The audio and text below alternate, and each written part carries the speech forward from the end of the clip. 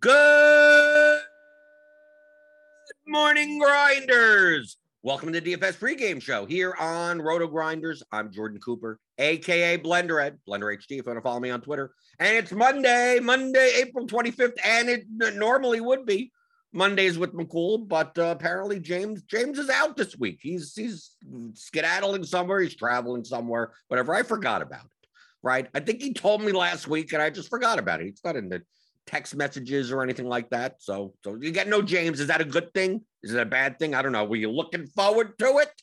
Right? Probably going to be talking about esports, right? Something happened over the weekend. People, I don't know. Something always happens in like niche sports. And if you don't play it, you have no idea what the hell's going on, right? Just like an MMA, right? If you didn't play MMA this past Saturday, I mean, probably better off for you especially if you play. Well, me, I didn't mind because, when the truck goes down, I'm a happy guy. But it was, DQs and canceled fights and the general chaos.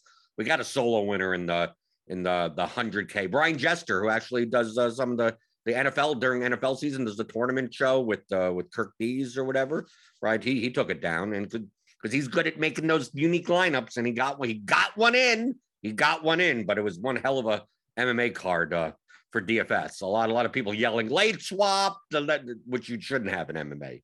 We could talk about that, I guess, and whatever you want in the YouTube chat. It's kind of like, without James here, and we don't have a slate to review. I didn't play baseball yesterday. I don't know what we'll talk about. Maybe today's slate, maybe a little bit. I looked at it a little bit more. I was on Morning Grind. Tune into the Morning Grind.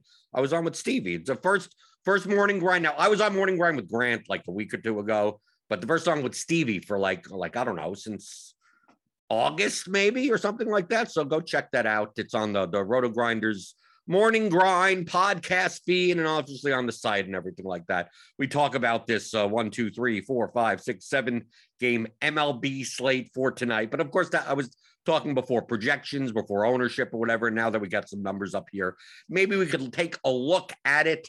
But we got real life pitchers: Suki Singh, Doug Montgomery, Andrew Garcia. Good morning, Andrew is now my my music buddy. Andrew is now my official. He's the official music guru of the DFS pregame show, because I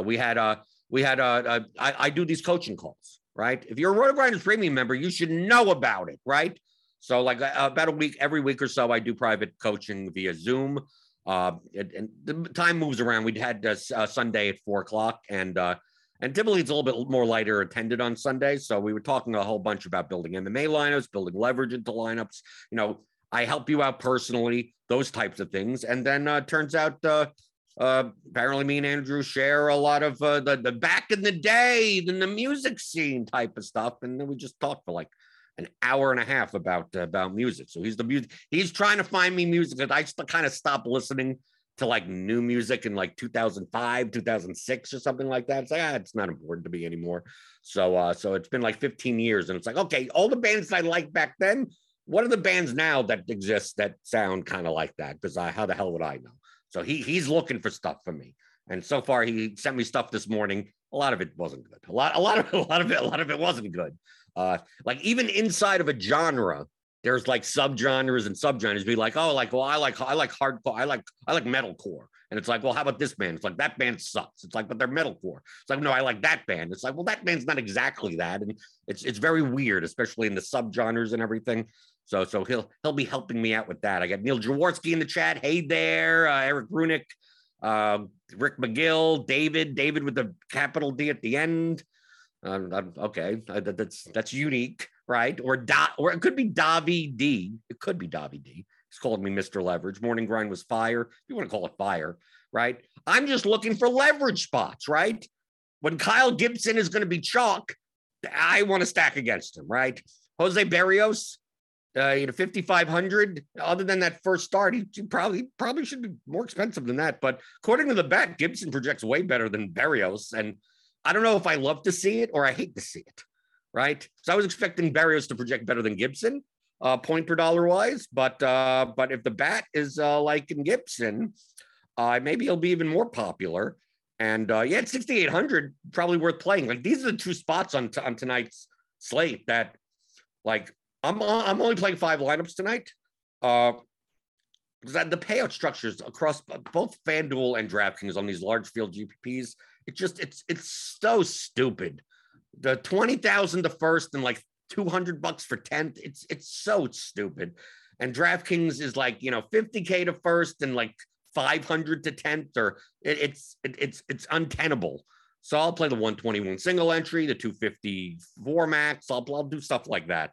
But I've pretty much, I could decide right now that one of my lineups will be a Colorado stack against Gibson, and one of my lineups will be a Boston stack against Berrios, because my favorite thing to do is stack against chalk SP2s. Now, Scherzer and Burns are also going to be chalky, but of course, they're way better pitchers. That the likelihood of a stack coming through, yeah, maybe they get hit up, and maybe they're not a pitcher that you need to win a GBP, but is the stack against them going to score enough runs to be the winning stack? Maybe, most probably not. So most likely, I have no problem playing lineups that are like anti-competitive against one another. So I don't see any reason why I can't play like Scherzer and Berrios, and then stack Colorado against Gibson in that lineup, and then play Scherzer and Gibson and then stack Boston in that lineup. So it's like, well, if Berrios gets blown up, I have a lineup that succeeds. If Gibson gets blown up, I have a lineup that succeeds. And if if either of those pitchers do well, I still have a lineup that succeeds in the opposite case. Maybe I have a lineup that has neither of them, and I stack both teams in that lineup. That's the ultra leverage lineup. But that's kind of what I'm looking for in baseball. The results are much wider range of outcomes than any other sport. So that's why, on the morning grind, that's primarily what I talk about. It's like, well, if this guy's going to be owned like too high, then I want to do the opposite. If this guy's going to be too low, I just want to take that guy and not take the batters against him. So that's kind of how I think about DFS in general. So the projections still guide me, right? I'm probably still not going to play Miles Nicholas, right, at his projection. But am I going to stack the Mets against him? Not at their prices, probably not. So looking at tonight's slate, 7 games. It starts at 6:10, by the way. So everything gets kind of like pushed back. Like we have crunch time earlier, Grinders Live earlier. Everything kind of moves and shifts based on the MLB schedule.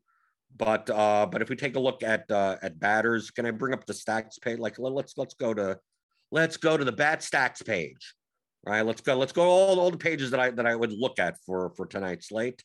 Right, we don't have the smash percentages up, but I could go to the bat.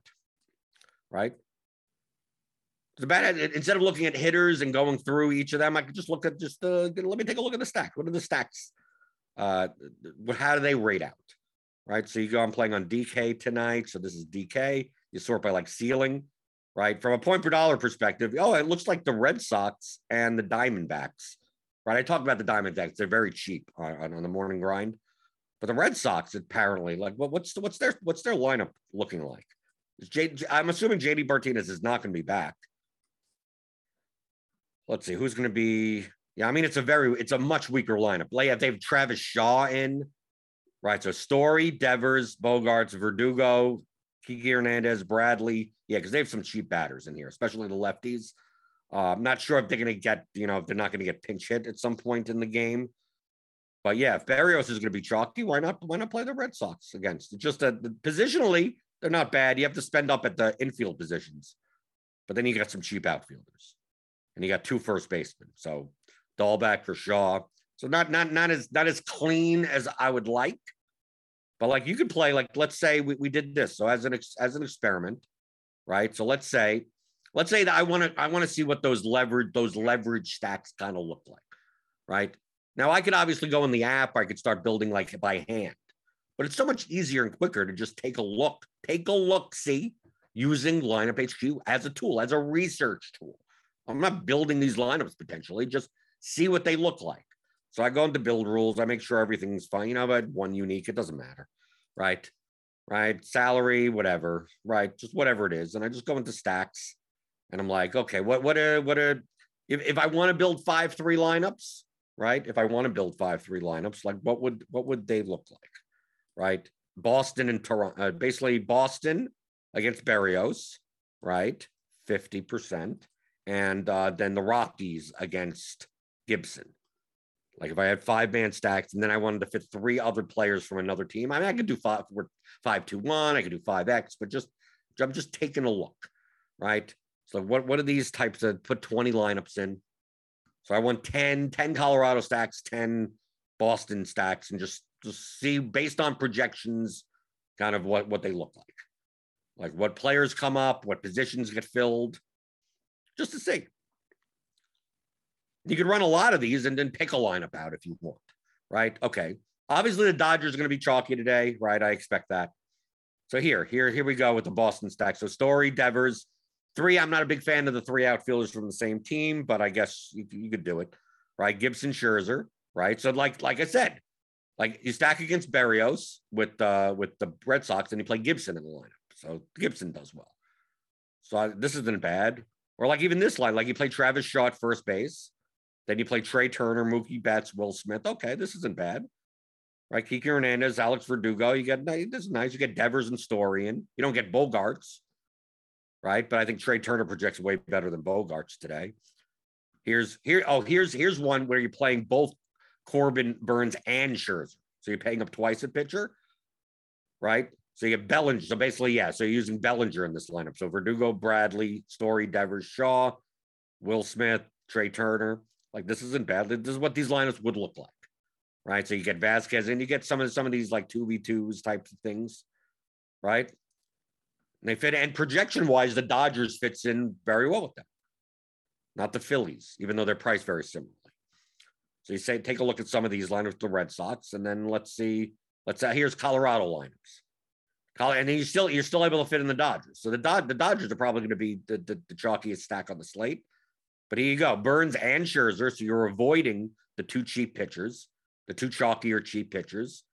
And you play Bellinger, Muncy, Freeman. And then you have Nunez, Rogers, Trejo. Yeah, it's a bottom of the order kind of Colorado stack, right? Only because the Dodgers project well. Do we get anything so we're not just getting the bottom 7, 8, 9, 6, 7, 8, 9. I mean, it's still fine. I mean, if people stack the Rockies, they're probably not stacking the bottom of the order Rockies.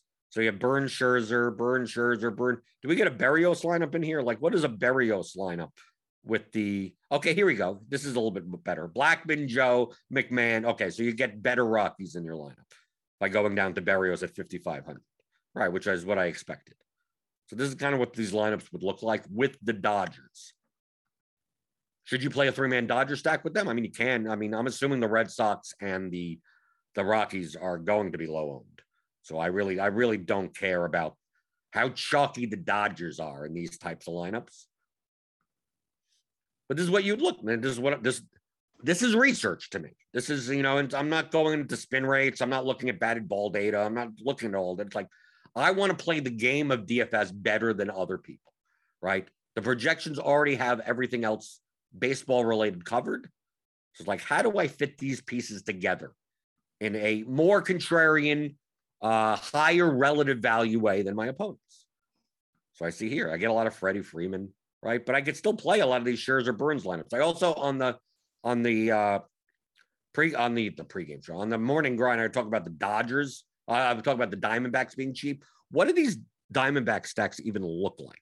Because they're so cheap that I don't even what is the 3-man? I'm gonna get 3 Dodgers, 3 Phillies. I mean, what do these even look like if I take 3?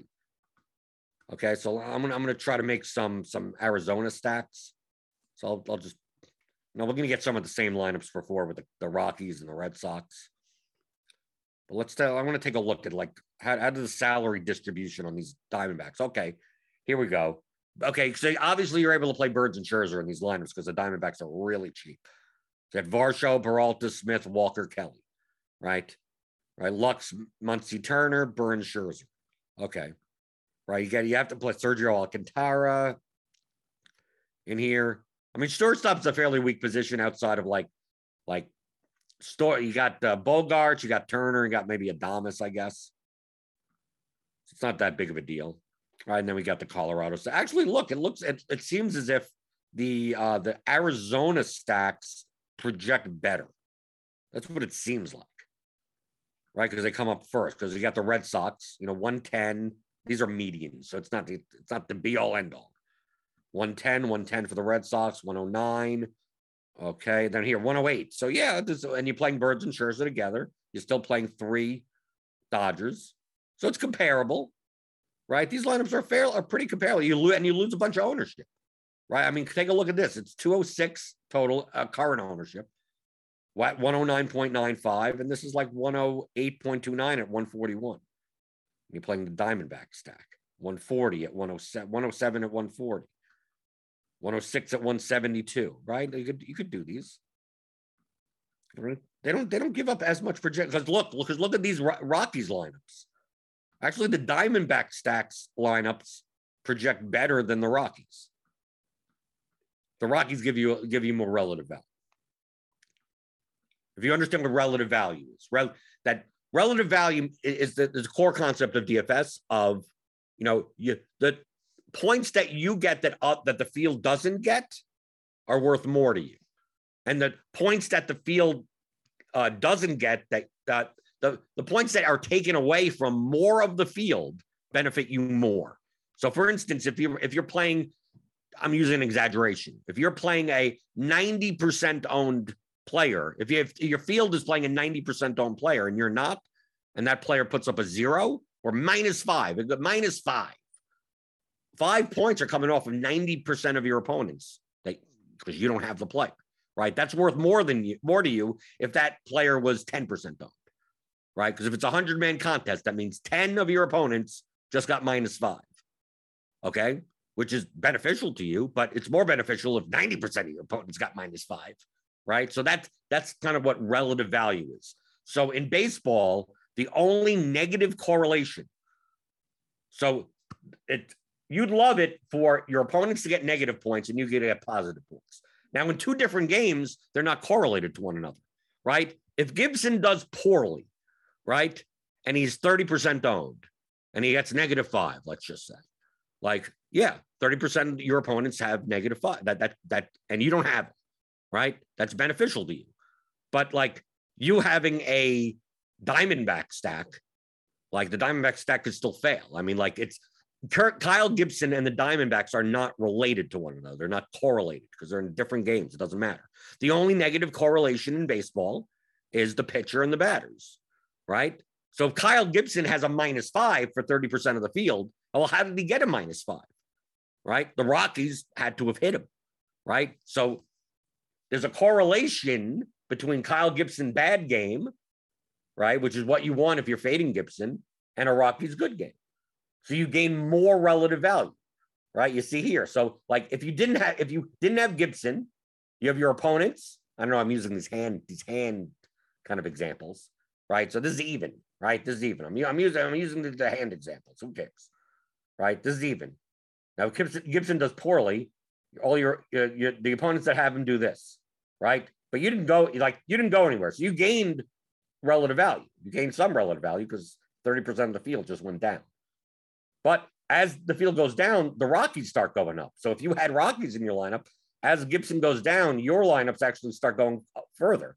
So if Gibson gives up 8 runs, right, the gap between you and those 30% of lineups are actually way wider because Kyle Gibson gave up 3 home runs and you have the 3 home runs that he gave up, right? So you gain 14, let's say they're all solo home runs. So that's 14, 28, 42. So you gained 42 points while 30% of the field lost 6 points, right?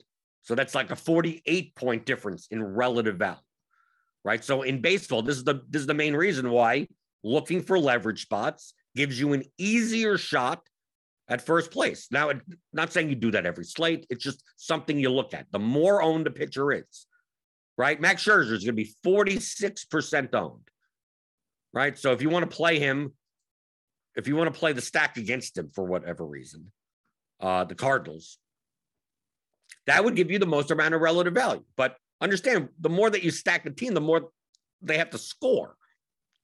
What's the probability of the Cardinals putting up 10 runs today? Very low. They're going to be low owned, and you'll get a ton of relative value against Max Scherzer. But if Max Scherzer does poorly, it doesn't mean the St. Louis Cardinals stack is the highest stack on the slate. And the likelihood of Scherzer doing that badly is very low. So that's why I'm not a big fan of stacking against elite pitchers, even though if they could be 70% owned. And it's like, you could, I mean, it just doesn't happen that often, right? So I'm more likely, that's why the SP2 types on DraftKings, right? Where everyone wants to pay up for this guy and then needs some 6K pitcher that is not an elite pitcher, but projects well, has a good matchup, bad hitting environment, that type of thing. That's why people will be on Kyle Gibson and Jose Berrios tonight. And if I'm going to stack against any chalk pitcher, it's going to be against a Berrios or a Gibson and not a Scherzer or a Burns, right? Because if I want to stack, now if you want to play single batters against Scherzer or Burns, that gives you a little bit more relative value against the lineups that have Scherzer and Burns in it. And there's no problem giving up a home run. They can give up 3-4 runs. Something could happen that they don't hit a ceiling or anything. And then a batter or two ends up being, fine. But I'm not stacking 5 guys from that team, right? So I don't mind, right? If we take a look at the starting lineups, like against Corbin Burns, like if you want to play Jock Peterson as a one-off, I think that's perfectly fine. Crawford and Belter are a little expensive for the matchup. But if you wanted to play them at like 1% ownership as a one-off, there's no reason why Brandon Belt can't have a home run today, or Crawford or Peterson or any of these guys, right? The same thing for the Cardinals, right? If you want to take, what's the Cardinals projected lineup? You want to take a Dickerson? You want to take one of these lefties? Edman even? I mean, he's a little overpriced, right? But like Tyler O'Neill's 5,100 against Scherzer, that's probably too expensive for that. So if you want to take a shot on one or two of these guys, okay, I get that. But a higher probability of the time that if you stack against ace pitchers, I mean, if it's a 3-game slate, that's a different story. Now there's barely any options. It's a 7-game slate at least. So there are going to be other teams that are low owned. You can play the Rangers against Valdez, play the Blue Jays against Eovaldi, right? Play the Diamondbacks against Buehler, play the Guardians. They may be a little under, like that. You have other options. So it's like, yes. Then the highest leverage lineup would be, why don't I just stack 5-3 Cardinals plus Giants, right? I don't just stack against Scherzer. I stack against Burns also, 5-3. Like, yes, that would be ultimate leverage, but it would be so low win probability that you may get gray hair by the time you actually get first place by doing that, right? Maybe you go broke. It still doesn't happen often enough that you win $50,000 once in every 7 years or something, and it doesn't come through, right? So there's a line there. It's not just like, oh, I'm going to take those levers, right? We have the projection lever, the correlation lever, and the leverage lever. You don't just take the leverage lever and say, I don't care about the other. Correlation in baseball, I'm just going to jam it up and go 5-3, right? I'm going to take the leverage lever and jam it up and stack against all the chalkiest pitchers possible, no matter how good they are. And this projection level is like, this flopping down on the floor, right? You see the projection level, you're looking down and going, wow, I didn't realize it was that low, right? At some point, you have to look at the projection lever and go, yeah, probably playing lineups that are 60 points projected lower than other lineups is not necessarily plus EV to do. So there's a line there. But in guys like Gibson and Berrios, you're not going to get to that line. Look, I mean, even stacking against Buehler, even though he's not going to be popular and people think Buehler is a better pitcher than he is, he's not a bad pitcher. No, I mean, he's a top level pitcher, just not elite. That would be better. You have so many more, like the Diamondbacks aren't going to be very owned. So it's like, why stack against Burns? Why stack against Scherzer when you could play against the worst pitcher with a similarly low owned lineup that projects better, that could project 20 points better, right? There are other lineups available to you. So just want to focus on that, because we'll be talking about baseball for months on end. And you'll hear me on the morning grind say, it's like, this is going to be a very popular pitcher, and I don't want to stack against him. And then we're going to go to the next game and go, it'll be a very popular pitcher, and I want to stack against him. And people are like, well, what's the difference between that pitcher and that pitcher? So, there's a difference between Corbin Burns and Kyle Gibson. There's a very big difference. Kyle Gibson is a depth train, okay? Kyle Gibson is a high variance pitcher. Yes, this Rockies lineup is not very good. They're outside of cores. It's 48 degrees. It's not great hitting weather. Yes, it's a great matchup. Yeah, and Kyle Gibson could easily go out and get you 30 points. Easily, right? He's talented enough against a weak lineup to do that. Kyle Gibson also could give up 8 runs in 2 innings. I mean, like, he could walk 5 guys give up a grand slam. No issue with it whatsoever. So me, when I see guys like that, I'm like, let me take a look at the ownership. And if he gets too much owned, then I'm more likely to stack against him. And if he gets too less owned, then I'm just going to play him and hope he does well. Nate Brancho says, I want the pitchers with Angel Hernandez behind the plate. Yeah, you could take, we have the umpire day. We have the umpire stuff that shows when they get assigned. A lot of times it doesn't come in until 5 or 6 o'clock, depending on how the crews rotate. But you could, umpires are factored into projections. Angel Hernandez, you put in that kind of that variance, right? What is his strike zone going to look like today? Right, probably the worst umpire in Major League Baseball. Oh, let's see. Nate Branshaw asked for NBA. Okay, we'll go back to NBA. I got sick of NBA. You did an exercise where we'd eliminate higher percentage owned lineups based on projection. Do you do something similar in MLB, even with more fragile hitter projections? No, I've said that before on this show. MLB, in order to make up 14 points in projection in NBA, how many events need to happen? Well, you need, a 2-point shot, a rebound, an assist. You need multiple things to happen overall over the course of your lineup. So 14 points is a lot in NBA, right? Not gargantuan, but it's a lot. You if you're 14 points behind other people, it's not going to take a half court shot gets you 14 points. That doesn't exist. Baseball, it exists. One swing in the back, a solo home run on DraftKings is worth 14 points. Okay. So if you take a look at your lineup, it's like, my lineup projects 14 points lower. Well, that could be made up in one swing. Okay. 28 points lower. That can be made up in 2 swings. Right. And your lineups, you should be playing correlated to each other. So one person getting 14 points is actually not necessarily there may be a guy on base, right? This guy walks, this guy gets a hit, right? So that's 3 plus 2, right? And then the next guy hits a home run. Okay, so 3 plus 2 plus the 2 runs, right? 3 plus 2 plus 2 plus 2, right? So that's 11, right? The home run, that's worth 18 now because the RBIs, right? So that's like 29 points? Wow, you made that. There you go. Right? You made that up, no problem. So like the median projection doesn't really matter as much to me, right? Do I want to see them relatively to one another? So like the thing that I looked at right here is like, what do these Diamondbacks lineups look like in comparison to these Red Sox lineups? And it's like, the median projection isn't that different, right? And the Rockies project for significantly lower. Significantly meaning like 5 points, which is still fine. But now I was under the impression that the Rockies lineups may end up being higher projected than the Diamondbacks lineups, and I was wrong.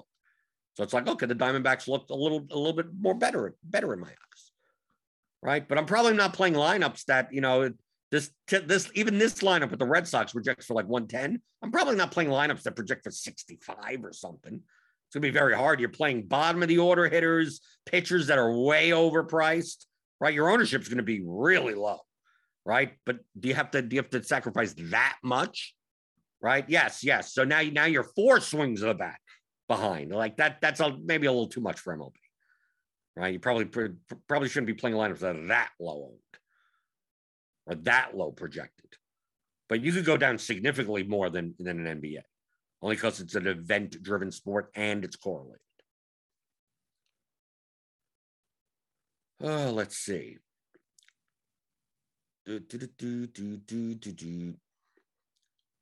Going through. Devin's talking in the chat.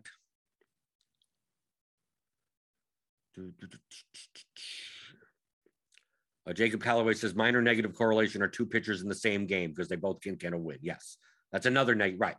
You're right. I said before, the only negative correlation is the pitchers and the batters. Yes, there is a small negative correlation between 2 starting pitchers in the same game. A lot of time for large field GPPs, depending on the price of the pitchers, I wouldn't play both of them in the lineup, right? The difference in ceiling overall is like a little over a point, but hell, I'll take it. Being especially on it's a 12-game MLB slate. It's like, why do I have to play 2 pitchers from the same game, right? Unless one of the pitchers is like 6,000 and projects for 7 million bucks. Then that's fine, right? But if you have 2 aces, if Scherzer and Burns were facing each other tonight, like at their prices, like why am I playing both together? Unless I'm just jamming jamming them in and get cheap stuff or whatever. But there's typically enough games where yeah, the correlation difference is about a point overall median, which in baseball is not that much, right? But for large field GAPPs, I'll take as much as I could get.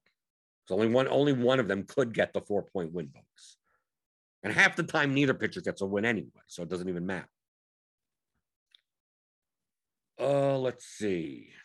Kickstart says, good morning, Blender. Interesting MMA slate we had this past weekend. Yeah, I made money, right? I didn't make as much money as I could have. If Lemos would have won the last fight, I would have made 21,000, but she didn't. So I made 750, which based on the craziness of that slate, I guess I'll that's a win.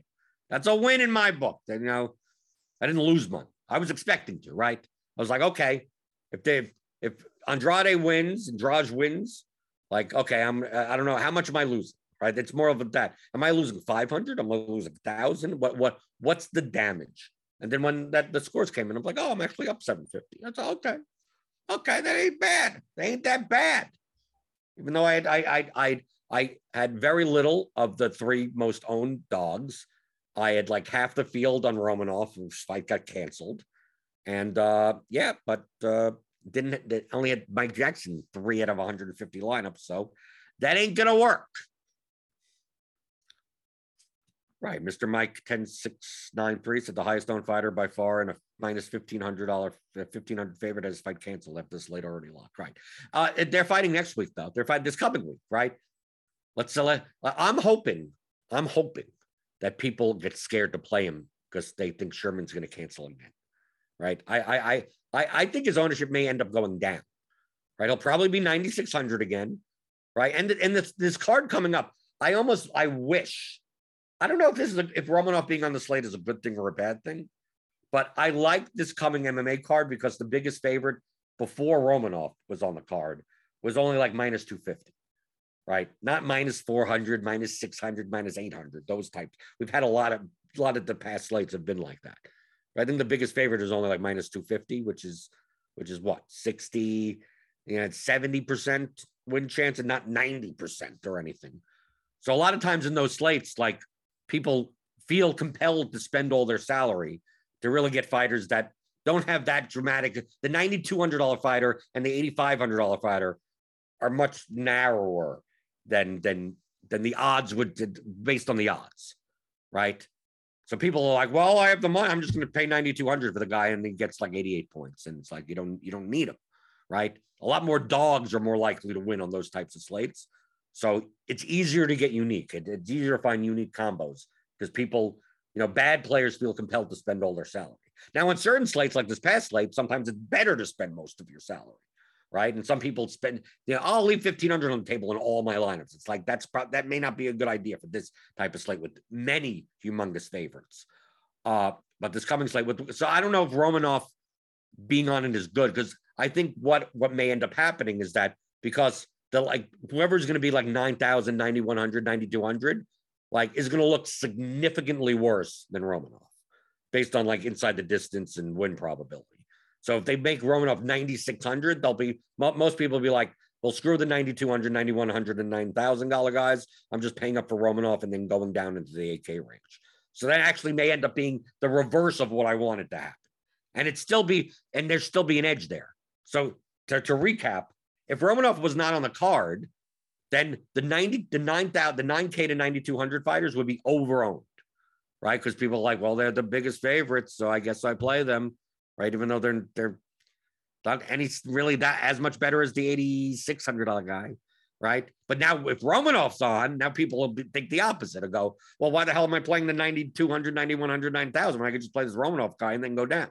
So that means the 9K to 9,200 fighters may be underowned on this coming slate. And that means I play a ton of them, right?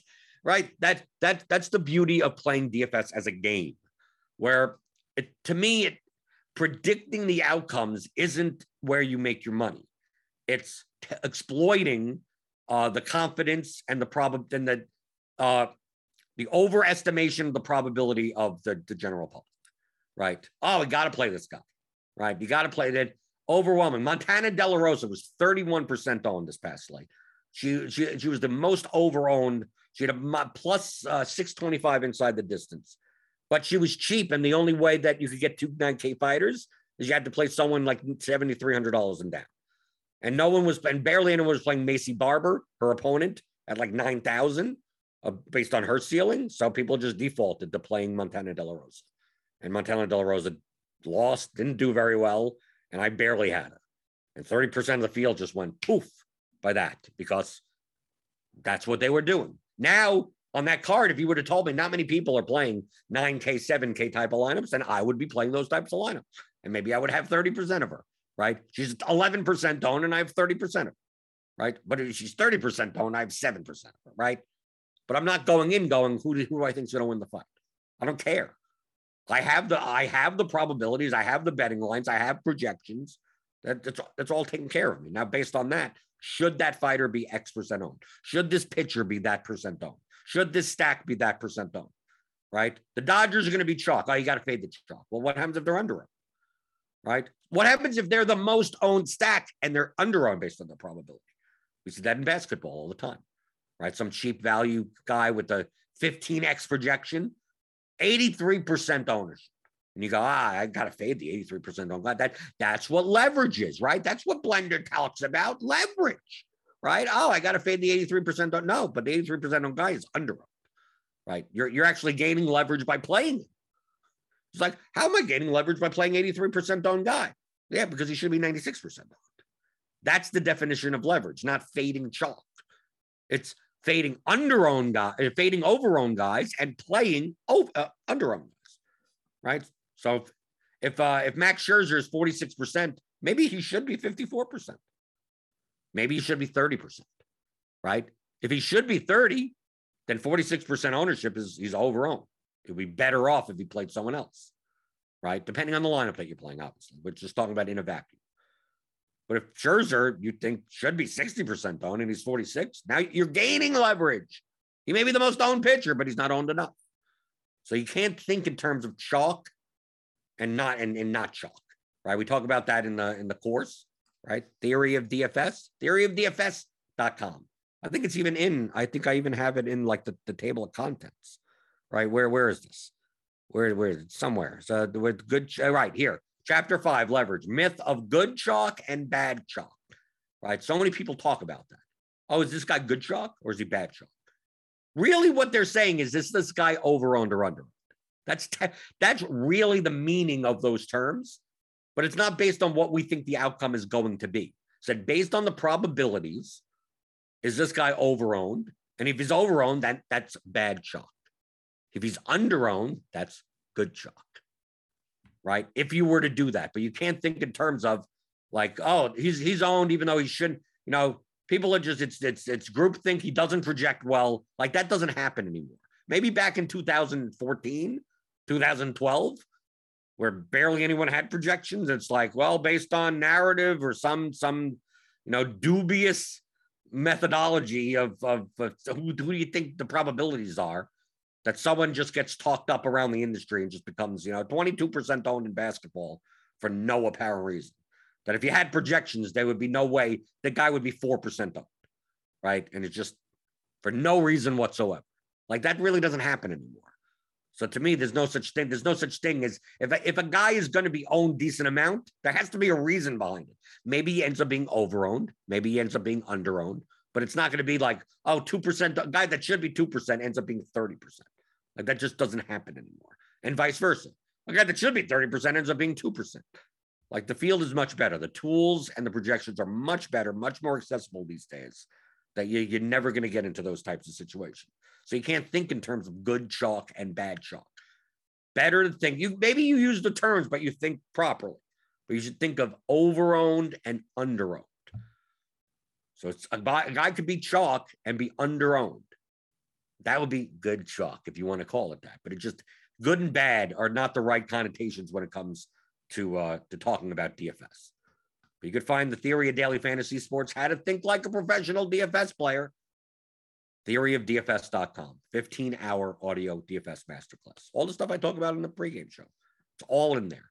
If you want a nice little structured little package, like a seminar of that, rather than spend 500 hours watching all these shows from the past. Let's see. Anything else in the YouTube chat before we get out of here? Right. No James today. So, and no slate to talk about yesterday. So it'll be a shorter show. Shorter show today. What's wrong with that? Kickstart says, I wish there was more than one UFC slate a week. I agree. I wish they did Bellator or PFL. I mean, probably the prize pools would be low for that. Like, doesn't Bellator or PFL do Friday nights sometimes, right? Right. Or when they do the contender series, there's only 4 fights. So can't really have a DFS card for that. But yes. One thing the main thing about UFC that I don't like is it's only once a week. Right. It's now become pretty much my best sport. Right. If you'd have told me 2 years ago, that's like, oh, you'd be playing, you're gonna be playing a lot of MMA is gonna be your highest volume sport. Or almost NFL is my highest volume sport, but almost my highest volume sport. I thought you were nuts. You were not what? Really? Really? Are you nuts? And then COVID happened. I mean, I only got into MMA because, Dana White wasn't going to cancel stuff. They were going to do stuff on Fight Island in Abu Dhabi, and there was no other sports on. So I'm like, okay, let's try MMA. And then once you see MMA is more similar to like NFL Showdown or very small field golf events, and it's like, oh, okay, this is what much do you need to know? And then like the stats, who cares? Everything is a small sample size when it comes to fight data. Right, 6 fights. What kind of data do you have on 6 fights that could predict anything? So you just go by the efficient market hypothesis and just use the betting lines. Go what correlates most with high scores based on the betting lines, and you run that and you see that it's primarily like inside the distance probability. That's the most correlative. So then you gear your lineups based on that, based on the ownership, and you're done. There you go. And try to get unique in a large field, or at least under 5 dupes or something. And you're good. So it's MMA DFS is more of a game than it is like you're watching the fights or whatever. But the sweat is good. I like MMA sweat is a good. It's a long sweat, but it's a good sweat because it's all sequential.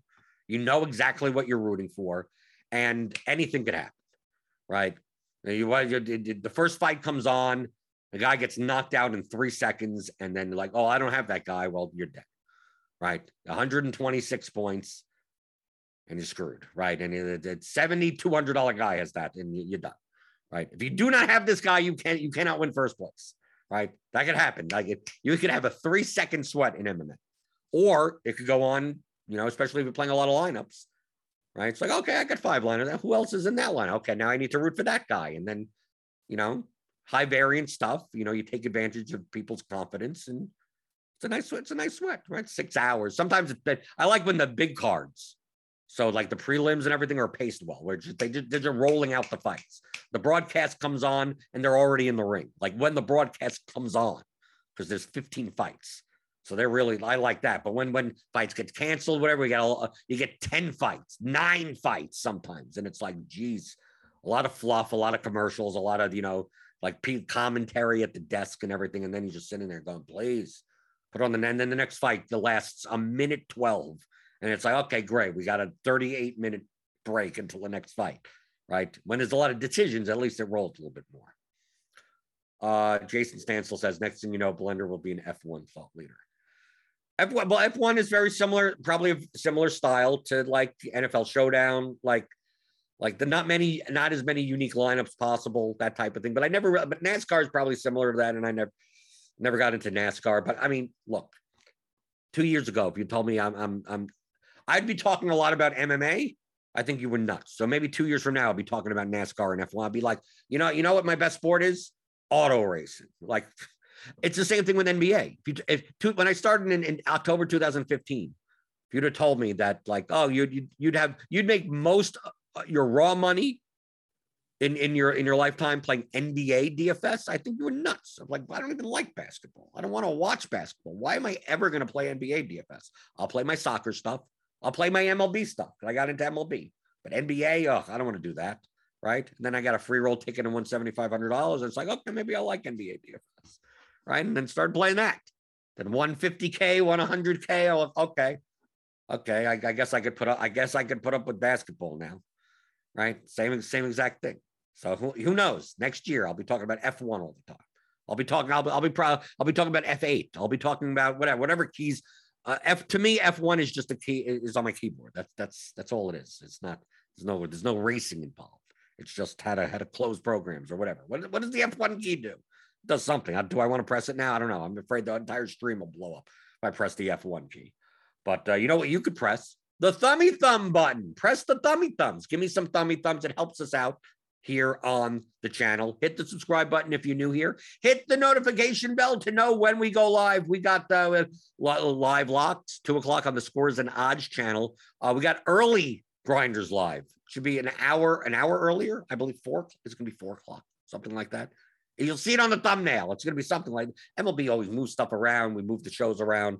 But yeah, we got Grinders live later today with Dean and the guys.